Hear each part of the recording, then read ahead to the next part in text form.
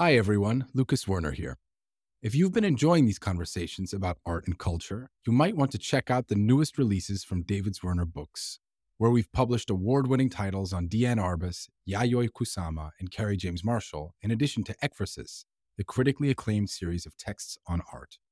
This season, look out for books from the likes of Catherine Bernhard, Noah Davis, and Marcel Zama, as well as new additions to the beloved Ekphrasis series. Visit davidswernerbooks.com to learn more. My name is Helen Molesworth. I help out at the Underground Museum, and I organize the Noah Davis show at the David Werner Gallery. Hello, my name is Karon Davis. I am an artist and co-founder of the Underground Museum, Noah's wife. Hi, this is Kahlil Joseph. I'm Noah's brother and co-founder of the Underground Museum.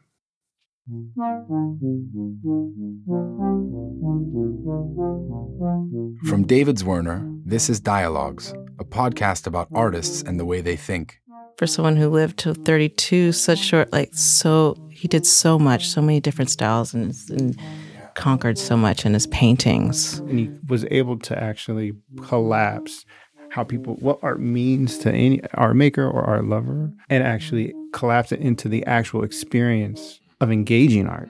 It's a dream world that had all this room for all these other people's dreams too. I'm Lucas Werner, and every episode features a conversation. We're taking artists, writers, philosophers, designers, and musicians, and putting them in conversation with each other to explore what it means to make things today. Hi, it's Lucas. We thought we could end this tumultuous year by revisiting one of its high points for us, when we got Helen Molesworth, Kahlil Joseph, and Karon Davis together to talk about the life and work of the artist Noah Davis. This conversation between a few of those who were closest to Noah, his wife Karon, an artist, his brother Kahlil, a filmmaker, and the curator Helen Molesworth, took place just before the first lockdown hit New York earlier in the year, and on the occasion of an exhibition of Noah's work at our 19th Street Gallery. That show and this episode really felt like a celebration of his short but incredibly influential life, and we've been thinking about it as we get closer to the 1-year anniversary of that exhibition. We hope you enjoy it, and we'll be back with a new episode in the new year.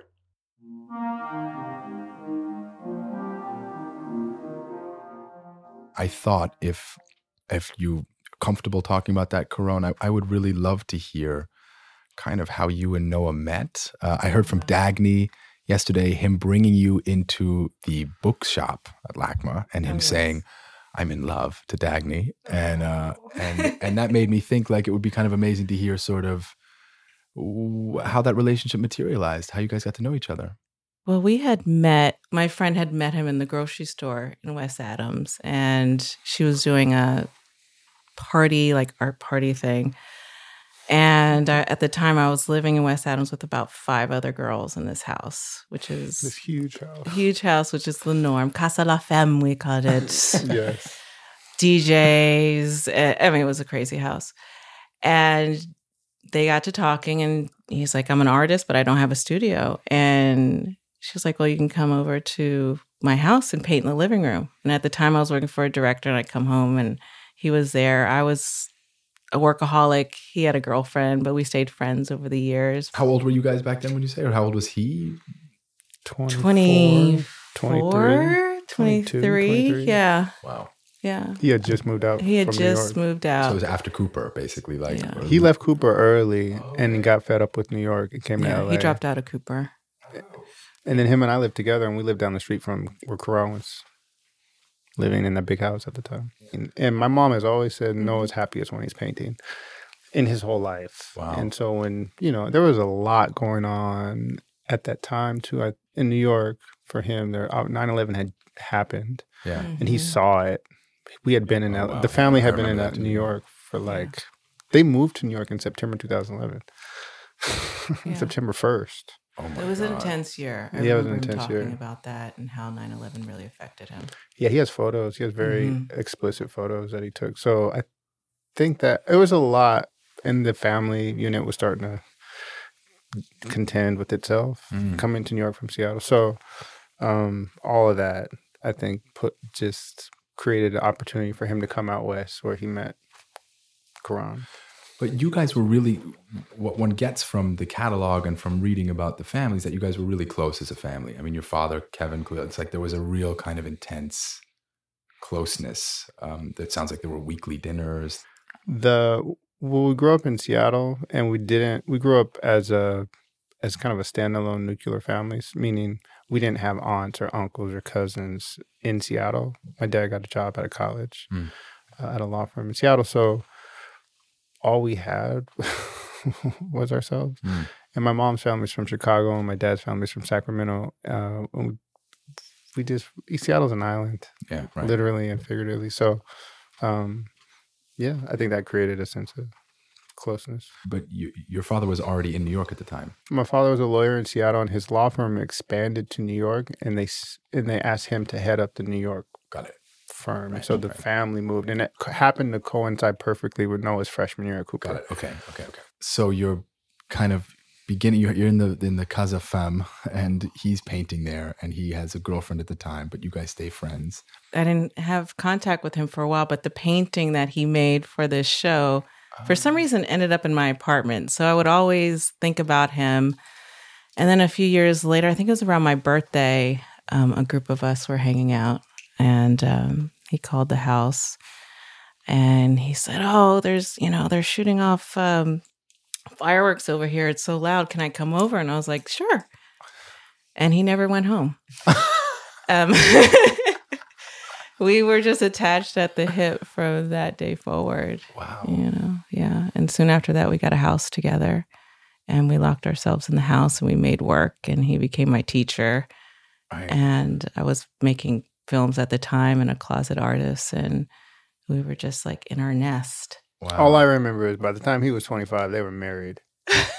We looked up and they were married. You guys were married by the time they got married in Miami at Art Basel. I read about that actually. He's like, "Fuck this art fair." Oh, can I?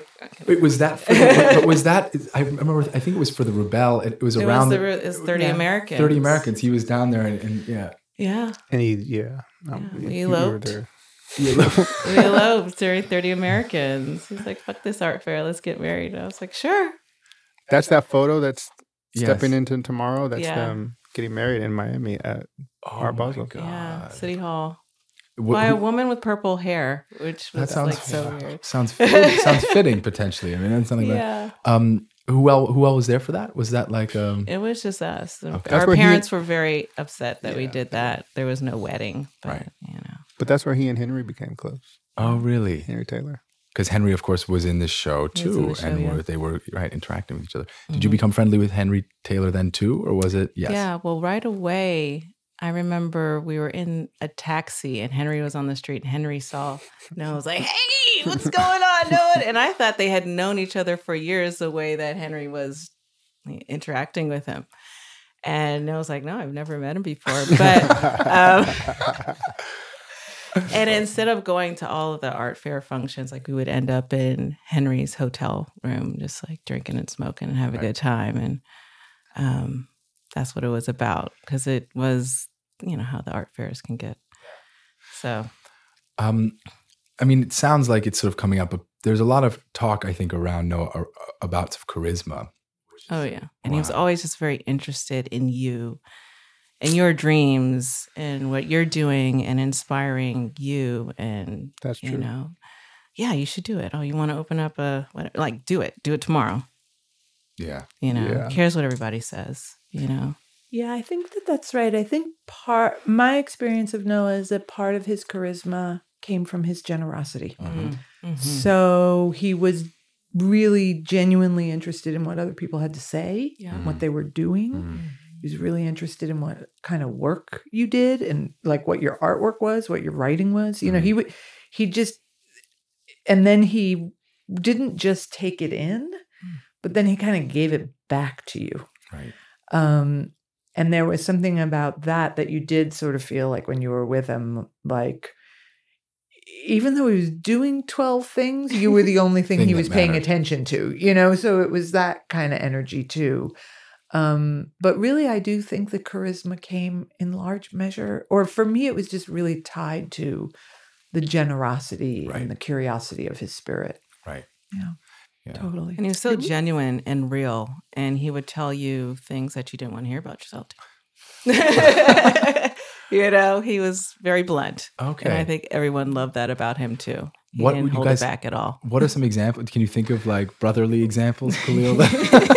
I was going to ask about this sort of like brotherly dynamic. I didn't get this. Did you get the sense that he did that? He would say that to people's face, or he would just say that about, okay, that's interesting.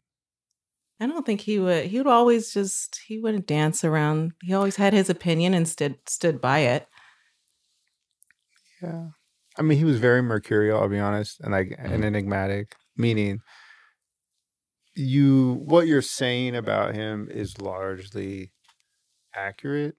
Right. But it's not accurate in the words that you're saying. Huh. Does that make sense? Yes. Like if you was to show it based on what you're saying right now, it's not. He's actually really shy. Right. Like if he was here, he wouldn't really be enthusiastic about what we're doing right now. Right. He's not like, yo, let me. No, I understand. Talk about my right. And what I'm trying, and who. He'd turn it back on you. Right. He'd say, "Oh, so exactly. How'd you get involved in editing? Why'd you want to do these podcasts? Right, how'd that hook up? Like, what's that Simon Schuster hookup I read about? Like, any energy you brought to him, in my experience, he tended to turn back toward you in a way. Interesting. Like he wasn't very social, but then that's like the opposite of who he was too. Like he was very like a bon vivant, but he's not like he didn't like to travel, but he went everywhere. He's kind of a there's like tension. Yeah. He's paradoxical in a lot of ways, It's interesting to hear that there was a kind of interior quietness too. Oh yeah. Definitely. Oh yeah. You never really saw him out like that. He'd find little pockets of people like Karon and her friends at the house, right? Or what ended up cultivating at the underground was a group of people that no one knew, and by extension, people that Karon and I knew, right? And that was it. And even how Helen got pulled into the fray was there was no press releases, there was no Instagram accounts, there was no.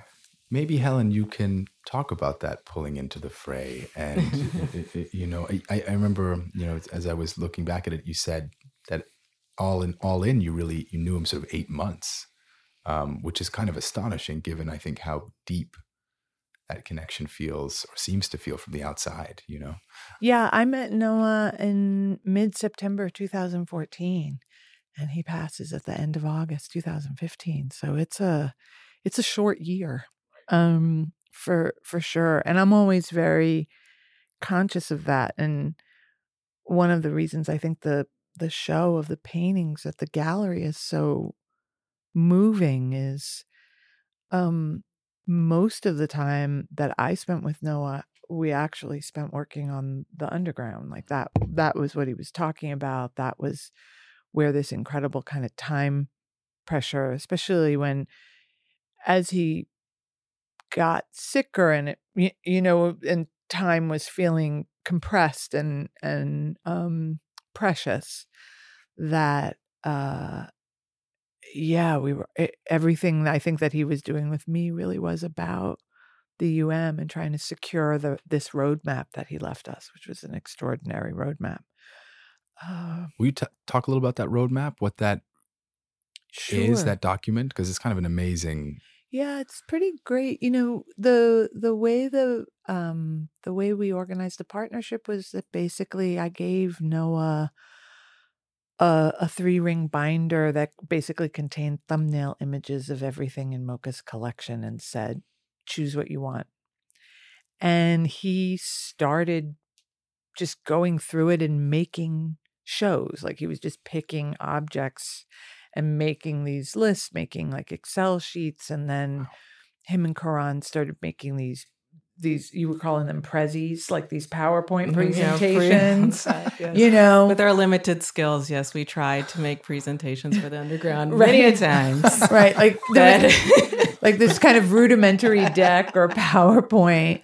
But it was all, and I remember once having, lunch with Kahlil and like basically like saying like, is this going to happen? Like I need to like, I remember. Like I kind of needed if we're going to do this, we're got to do this. I need to know that this is happening. And Karon and Noah would, like, I'd go and see them in the hospital. And then, the next day that we would be working back and forth. On the laptop before the chemo kicked in. That was like, there was like this window that we would work in the hospital. Exactly. Yeah. And they were just trying to pull all these ideas together so that basically we had a roadmap. The weird thing to me about, it's like, how much did Noah know?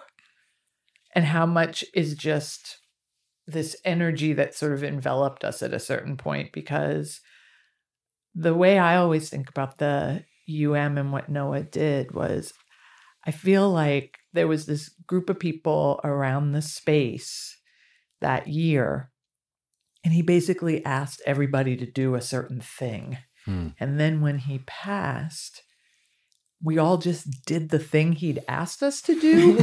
and then nonfiction opened, you know what I mean? And then it was just like, oh, I don't even think I really understood, like, oh, he made those collages about the garden and Leanne is doing the garden, or like Kahlil is like way out there with Purple Garden Cinema. Like, there's going to be this whole thing that's going to happen out in the garden in the summertime. Like, Daniel had a sense of his aesthetics, and how he wanted things to be framed, his sense of typography, his sense of like gold leaf, his sense of a certain kind of font style, everybody knew something. And then there was this collective energy, but it's not like, it wasn't like being on a team and like the coach called the play or anything. It was like we were just out there, and that it just happened. And I think that's just whether he did that consciously or not, in a way almost doesn't matter to me, because that is, I think, the genius of Noah when I think about the underground as a work of art, which I often do, that's where I see Noah's authorship almost in the biggest way, is him knowing who to. Yeah. And that's like, I always think about him, he's a basketball player. He played point guard, right? He's got a point guard mentality, like run the floor, do this. Yeah. We all had our marching orders. Mm-hmm. But would you guys each have known what the other one had, or was it sort of like slightly siloed and then everyone just kind of came together and the thing happened?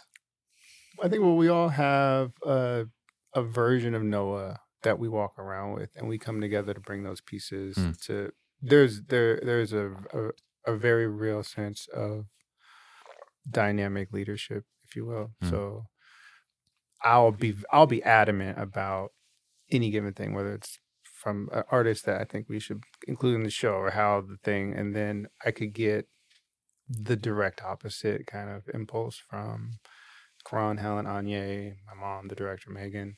And it's about what the group feels. Consciousness kind of tends towards. Wow. And it happens like that, I think, across the board, which is really beautiful. It feels, like we're always trying to say, okay, what is Noah what is Noah wanting to kind of bring to light? Like, I thought nonfiction was a really beautiful example of Noah's, how he let room for all of us to kind of participate in his vision or give life to his vision. So I don't know how many artists are in nonfiction, I can't remember anymore. 11 or something. Maybe. Yeah, it's like, that's about right. Yeah, 11. But there's only 4 of those artworks and artists that are in Mocha's collection. So he organized an 11-person show from only 4 actual works. Right. So he wanted Kerry James Marshall and David Hammonds and Theaster Gates and Dina Lawson down the list in the show, but they weren't in Mocha's collection in terms of the works that he wanted. So we then had to go, and he wasn't at all explicit about the works from those artists that he wanted in the show. For Hammonds, he actually wanted the hood, specifically. And we had to go out and ask David for the hood. Because Noah. And who was going to call? We were all like, who's going to call? Yeah, who's going to call? That was easy. Yeah. We all just looked at Kahlil like, you're calling. That was a no-brainer, man. What was that call like? Was he receptive to the whole project? He probably had heard of it already. Well, for those who know David on any level, I think personally recognize that no amount of logic or rationale is going to win him over. It has to be some mystical set of circumstances and so I didn't know that because I never talked to the man. And so I was fortunate to get his phone number, and he picked up, and I had, I don't know, you had your elevator pitch. Yeah. This is who I am. This is what the Underground Museum is. This is who my brother was. This is what the show, it felt like an eternity, but it might have been 30 seconds. Yeah. And he just kind of listened and said, well, we knew the woman who actually owned the hood, and there was, I think, some challenge there actually, of course, getting it loaned. So he said, why don't you just chop off? He gave us permission. He gave us permission to just chop off another gray hood. And he told me to call it, in parentheses, gray, to find a gray hoodie, because the original, I think, is now off black or black. Yeah. And I just remember being stunned in that moment that this was going to happen, and in such a underground kind of way, if you will. But we were so diligent. Remember, there was he told me to destroy it afterwards. I remember we burned it in some ceremonial way after. But I don't remember who went out, but someone went out and bought 5 different gray sweatshirts. You guys had to pick. Do you know what I mean? It's a room full of artists, so everybody was like, oh snap! This has to be the best cutoff hood from a sweatshirt ever. A lot of pressure there. Yeah, that people took it incredibly seriously. And David knew Noah. He knew his he work. did. He Okay, had been to his show at Tilton. He had actually come to the Underground on Noah's birthday that year, and he had left. Right.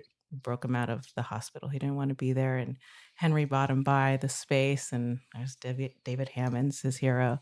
Yeah. So again, it's always just a bit magical, mystical how it all comes together. But funny because, of course, that is a sanctioned version of that imitation of wealth of the kind of move that was made early on when he couldn't get the loan. So it's sort of it's very good circularity there. You know what I mean? That you have David Hammond's do the thing that you kind of were already doing, but I'll give it the stamp of approval. It also, I remember someone, I think probably obviously Helen called, no one knew Carrie James Marshall except Helen. We were like, hey, Carrie, there's this kid who did this thing and he's like, oh, I got a couple things kicking around the studio. And they were, of course, perfect for the show. And Dina Lawson had just made this incredible masterpiece out in Africa that had yet to be shown. And Bob Gober lent the wallpaper. Oh, Noah wrote this amazing letter to Bob Gober. Yeah. So I had known Bob. Noah really wanted the wallpaper. Wow. And we sent Bob Noah's email. And Bob, as you know, is very particular about the work and agreed to, he sent the wallpaper for free. And Noah had asked us to put on top of the wallpaper this WPA era photograph by a Czechoslovakian female photographer named Marian Falfi that was taken in January 1942 or something. And it was the first lynch victim's widow of that year. Wow. So it's a African-American woman headshot, very, her face is etched in pain, pain and disbelief and, all of the things that would attend, we can imagine would attend such a violent form of loss. And I took a photograph of it and sent it to Bob because I knew Bob was so particular. I wanted to make sure that, Bob would also be okay. And Bob wrote us an email that he had never before had the wallpaper been installed in a way that had really realized it, and that this was that moment. So I do think that's sort of back to that generosity of Noah. I think he made a space for other artists. And I feel like when other artists come into that space, they both take the liberty that the space offers, but also elevate their game to the level of the offer in a way. Right. So like Dina Lawson and Rodney McMillan made extraordinary shows there.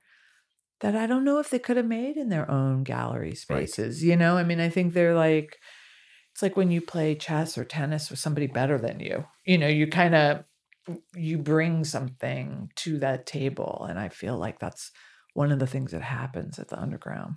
I also realized I was relatively new to the inner workings of art exhibition or making, of course. And so I got the sense that Noah's originality and vision as a curator was really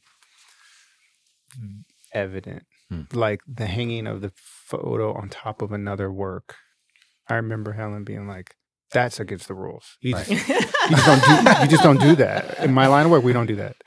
And for Bob to come back and be like, he got it. He got it. He actually, by breaking the rules, he actually nailed it. Or I don't know if it's that simple, but the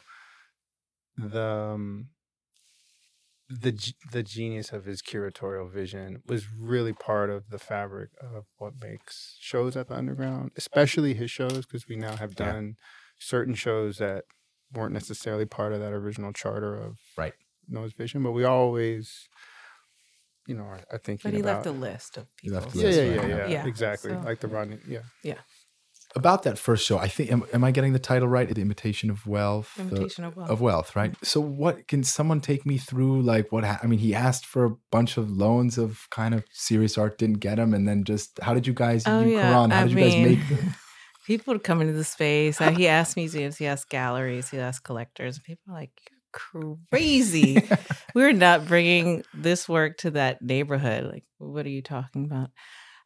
So he looked up at the fluorescent lights that were hanging in the space, and the light bulb went off. He's like, this is what we're going to do. We're going to take down these lights. We're going to get some gels. We're going to make some damn flavins.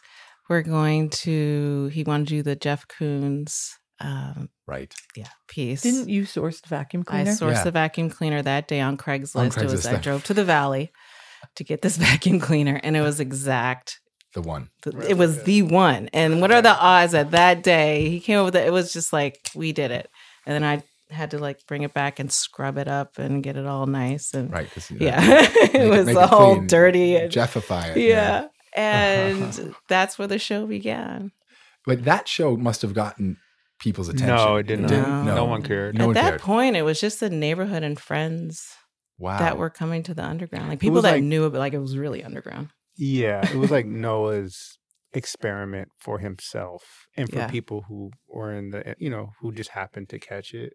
You could tell he was working through his ideas that became the Underground. Now there are these legendary kind of shows, but at the time, I remember the LA Weekly maybe wrote a little tiny something, but she was blurb. Also a friend. Yeah, she was I didn't even know that. Yeah. But even the Oracle was still kind of on the DL. The Oracle wasn't it? Yeah, I think. Yeah, that's fair. I mean, compared to what happened, the Oracle was still. It was all kind of a prelude. Yeah, he was working stuff out.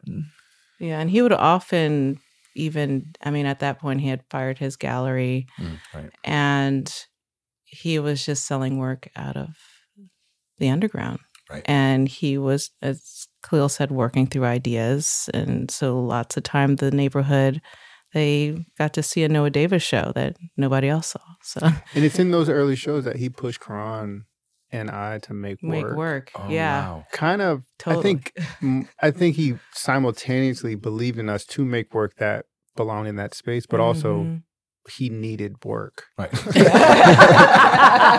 needed to put something in his face. Yes. Yeah. And he was being resourceful in the same way Imitation of Wealth was this pure invention and resourcefulness. It was also like, I got my brother and my wife who were extremely creative and in the process, like here, because my studio was at the Underground at that point, and Karon was living there with, obviously. So it was just like, he just literally turned to both of us. Yeah. He's like, you're doing a show in 2 weeks. You got 2 weeks because this is how we're going to do it. And I was like, And that's where, again, Helen said Daniel DeJure came in, who is still... production, everything. Exactly. He looked at Daniel and was like, how do I make a world-class exhibition? How do I make this look like an exhibition for 2 pennies and a nickel? Wow. And Daniel was like, I got you. Wow. Can I go back? I kind of want to hear how you guys started first talking about the Underground Museum, Karon.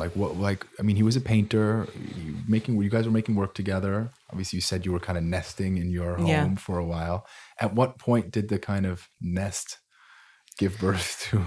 Well, I think it would start with Kevin because he was so generous and would always give money and remind Noah at the end of the year, like, you got to give back. And so I think he instilled that in the boys, would you say? Yeah. And his also love for real estate. Mm. And we would always just go around the neighborhood. West Adams is the oldest neighborhood in Los Angeles. And you have these beautiful craftsman homes. And we would go into these homes and dress up and knew that we had not a dime, right. But just dream about creating space to show film and art and bringing people together in a bit of an art club. Like, we were just throwing around all these ideas. And then Kevin got sick, and I think you can take it from here, Kahlil, because there were conversations Kevin was having with you and Noah when he was getting treatment about what to do as a family. Yeah. When our father was he got really sick, and Noah and I were in New York for that moment, and there's towards the end of one's life, a lot starts to come out. Yeah. So my dad was like, I want you guys to start a space for the in the community. It's gonna have coffee, and it's gonna be about arts, and it's gonna be all these things. And I remember Noah and I just like, what are you talking about? Right. Like, we, sure. And so we started writing down all these ideas that included, and he passed, and we moved back to California. And, that whole process like that, for anyone who's been through it, is, you got to contend with a lot from, that idea just kind of got, I don't say lost at all, but, we're dealing with estate, wrapping up the estate, all this kind of stuff. Yeah. Medical bills, whatever those conversations are. Yeah. But my father left us both inheritance, and my brother used that inheritance almost entirely, I think. Yeah. No, he was very clear about this is not our money. This is for the community. This is what we're going to do. But it was, I'll be honest, I think there was a consciousness that Noah had that he was fulfilling a version of my father's dream. Yes, of course. Right. But it was also very much Noah's dream. Right. Mm-hmm. So that's kind of it was both simultaneously. Does that make sense? Yes. And to honor Kevin. So the Purple Garden was, he would spend a lot of time out there. And I feel the Underground was a healing project for him. Like, he just threw it all into that, and it was all about Kevin. It was all about that. It's amazing because it has, as a space and as I would get a cultural entity, it has the energy of a kind of dream, or I guess of a double dream. Just again, to go back to what for me is one of the salient characteristics of Noah, is that it's a dream world that had all this room for all these other people's dreams too. Mm-hmm.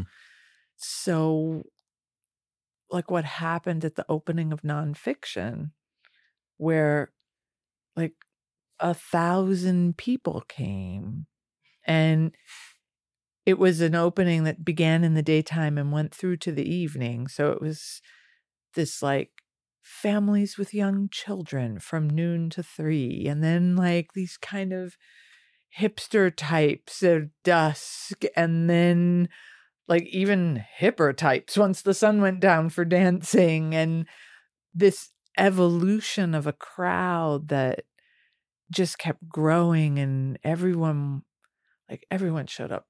First off, everyone shows up for Underground events like so correct. Like, people just look amazing, so beautiful. And I think also in the wake of, the current political situation or cultural situation we find ourselves in, just people wanted to be in a space where well, I think everybody wanted to be in Black space. And I think like it was Black space, and those were the terms of engagement, and then it was open. And it felt like a gift. Like it always feels like a gift that lots of people, and like, a gift demands to be reciprocated, right? That's part of the logic of the gift. And I feel like when everybody shows up correct and everybody shows up with all their A game energy, like that's part of what they're doing at an opening almost. It's like they come to reciprocate the generosity, and that just creates this sort of, it's like a wave. It's like the tide goes out, the tide comes in. Like you can count on that love energy at the UM all the time.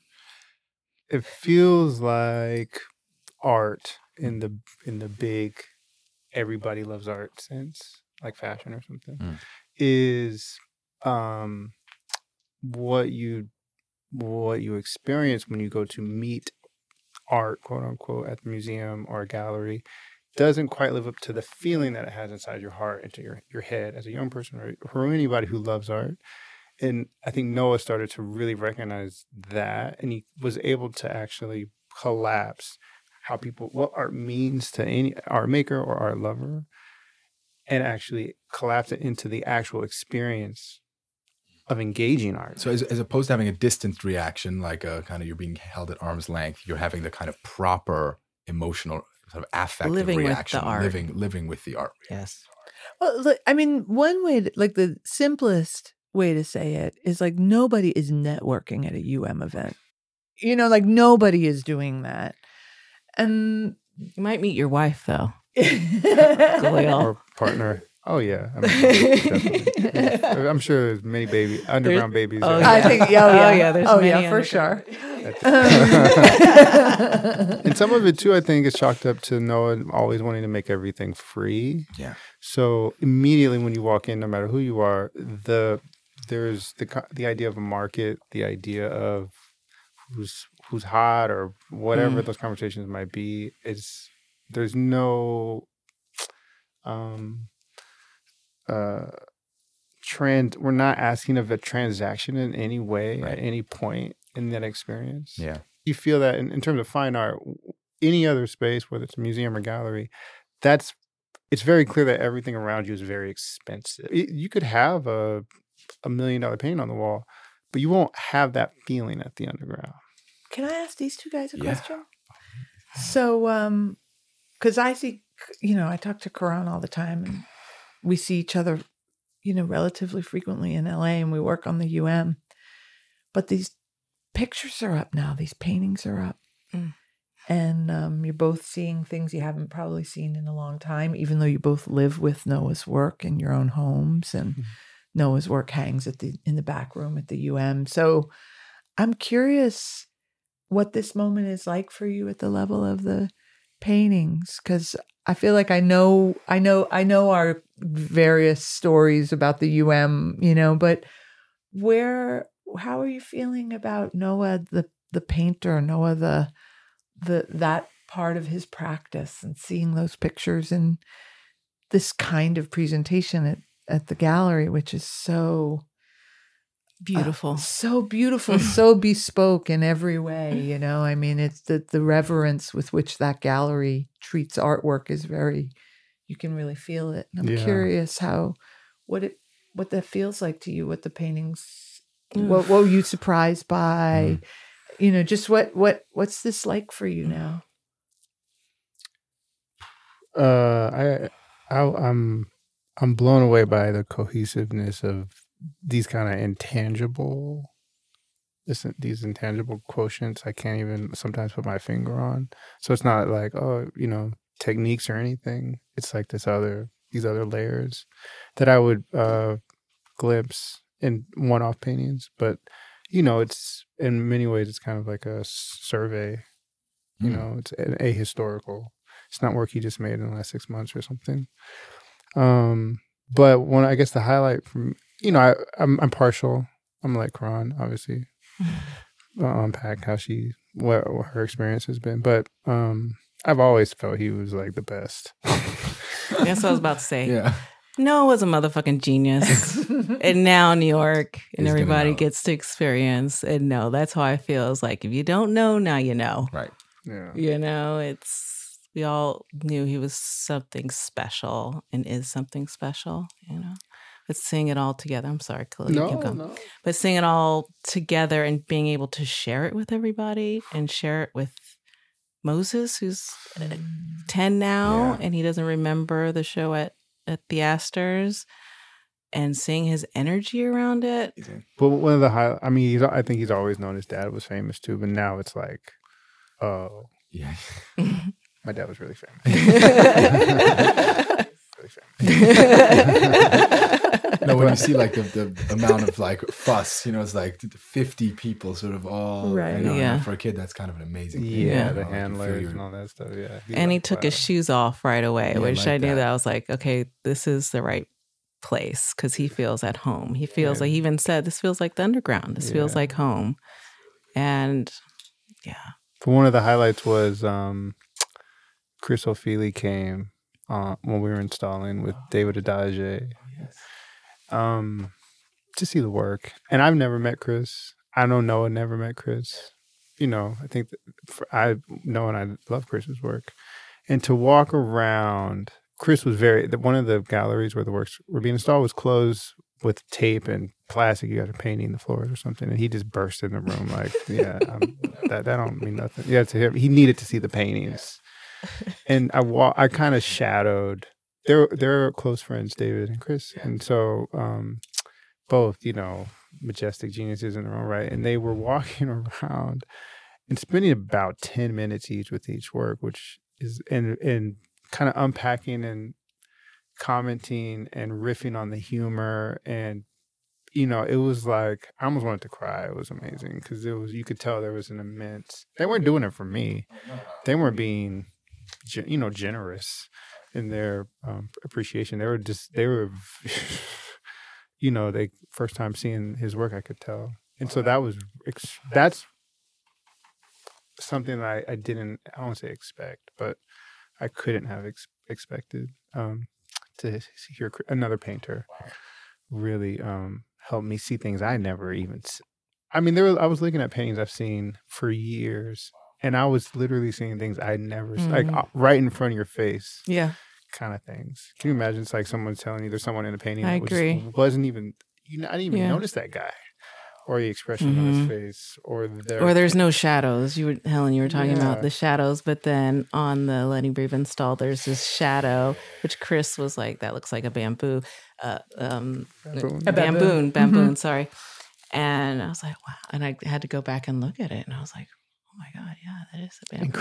And Chris kept saying, there's more than one painting in this painting. Yep. Which is, maybe something that painters are a conversation that painters always have with each other. You know what I mean? That's happening on a technical level, but I'm just kind of, as a storyteller, I'm getting this, but I got it in a way that I was like, geez, man, this is amazing. I mean, that the question that raises is that overpainting question, which more than one painting in a painting. Oh, it was heartbreaking. Yeah, there's so many paintings that. Can you imagine like someone like recording a masterpiece song and then deleting it and just using the tape to record another song? It's like. We should just would you do that? We should be clear for our audiences. Yeah. So, like, what would happen is Noah would paint a bunch of paintings, and people would see them, and then almost everybody who knows Noah well has the story of they see a bunch of paintings, they think, oh my God, that's amazing. They go back 2 days later, and they've all been painted over. So, also for our audience, that was the other thing. There was a kind of scorched earth, like But for our audience, to be clear, every painting they'll see in the show, there's other paintings behind those paintings. Definitely. All of them. It's like there's these sedimented layer stories that are completely hidden. I mean, you'd have to. And he would paint over them for different reasons. Sometimes it's because we couldn't afford canvases, and these were the paintings that came back from the show that didn't sell, and fuck it, I'm just going to paint over them because we just need the money, Sometimes it's like, damn, I can't get that face. The face. Yeah. I couldn't get the face right. But it would just get rid of it. I mean, I'm sure Karon has way more pictures in her head of paintings I've been painting over than I do. But I mean, the ones that I remember are just like the B-sides. That'll be one. But I thought Henry Taylor talks about And I thought Henry had a great account of it because I'm not a painter and I'm not an artist. So like it is the song moment. I can't imagine writing 70 pages and then like getting to the end and being like, fuck it, delete. Like I just can't. I don't have the ego for that, But Henry said that he thought it was like this, like no complacency, no boredom, like constant striving. So like you stand at the free throw line, you see how many free throws you can do in a row. You do whatever, 108. Then you miss one. Got to go back. Right. To see if I can do 109, right? Definitely. Like this kind of constant sense of virtuosity and one-upmanship with oneself. Yes. Yeah. Oh, definitely. Right. I mean, I think that's so we're all describing this heartbreak. And Henry was like, man. He didn't care. He called me on it. He was like, that's your heartbreak, honey. That's not his. His. That's got some, that's not about you in the picture. That's not what Noah wasn't ever like, oh. I should have kept, never. Noah had no heartbreak. Noah had, wow, if it can be that good and I made it that easily, it could be better. Yeah, the bar for himself was so high. Right. I mean, you see it with Underground. I mean, his attention to detail, every little, seam and every little kind of nook and cranny, every corner. It's like if it was off an inch, she would go crazy. Yeah. And Helen did such a beautiful job curating the show and really the breadth of his work and the different styles and how he would steal from people but make it his own. And this period, like for someone who lived to 32, such short, he did so much, so many different styles and conquered so much in his paintings. The kind of last question I sort of wanted to ask about Kahlil was just a little bit about the dynamic growing up. I mean, and again, if it's too personal, we don't have to go there. But both your relationship with Noah as a young person, as a creative young person who basically said he was a painter. The time he was 17, he was like, "That's what I'm doing." Right? I mean, I feel like it happened pretty early for him. And also, I guess the creative conversation that you guys did or didn't have growing up. I think the creative conversation was largely unspoken, I'll be honest. I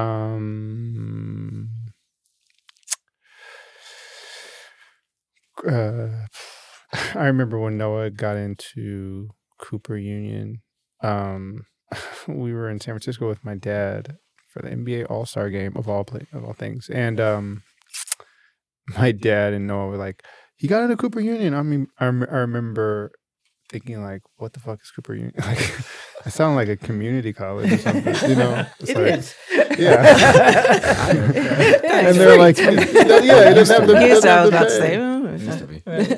And the story goes, Noah was kind of reluctant to apply to university. This wasn't his thing. And so apparently Cooper Union came to Seattle and did one of those college things where there's a bunch of universities lined up and you can go. Yeah. And Noah brought my mother. This is how the story goes. My brother told Noah to bring his notebook. And apparently Noah got into Cooper just on his notebook. You just flashed the notebook there in the moment, basically. Yeah. It was basically like, this kid is fucking... He belongs in our school. Wow. He wasn't going to go study like, economics or something. This is not going to happen. Well, his technical facility is so it's crazy. Yeah, I mean crazy. The sense of composition, the sense of palette. I mean the fluidity of the drawn line, the collage aesthetic. I mean, all of those things are in place in a young. I mean, and I don't. I know Noah from 31 to 32, and still I found his skills, to exceed most other people's skills. I mean, it's just he had that thing. And he always had like a really good sense of history. Mm. Like, history is vast.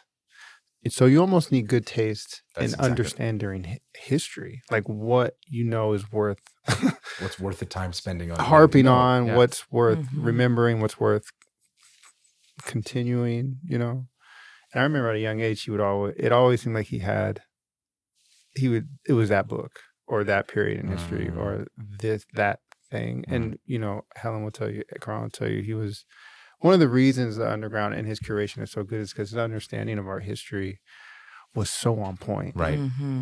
You can feel that. It's Oh, like man, living and breathing. I mean, come on, man. It was uncanny, like his ability to be an art historian and his appreciation for stuff. Yeah. Also, I love artists, and great artists often are totally non-hierarchical, in their thinking, like Rothko alongside whoever. Absolutely. It's just like whatever moves you in an organic way. And that's always a really beautiful thing. Absolutely. And that's how he curated the shows Yeah. from the Mocha collection is if the work is good, then you belong on the wall. Yeah, exactly. Yeah, he didn't care who made it. Who made it, Guys, Kahlil, Helen, Karon, thank you so much for being here today and being part of this. Thank you. Thank you. Dialogues is produced by David Zwerner. You can find out more about the artists on this series by going to davidzwerner.com/dialogues.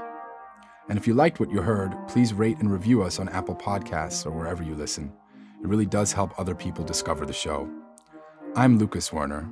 Thanks so much for listening, and I hope you join us again next time.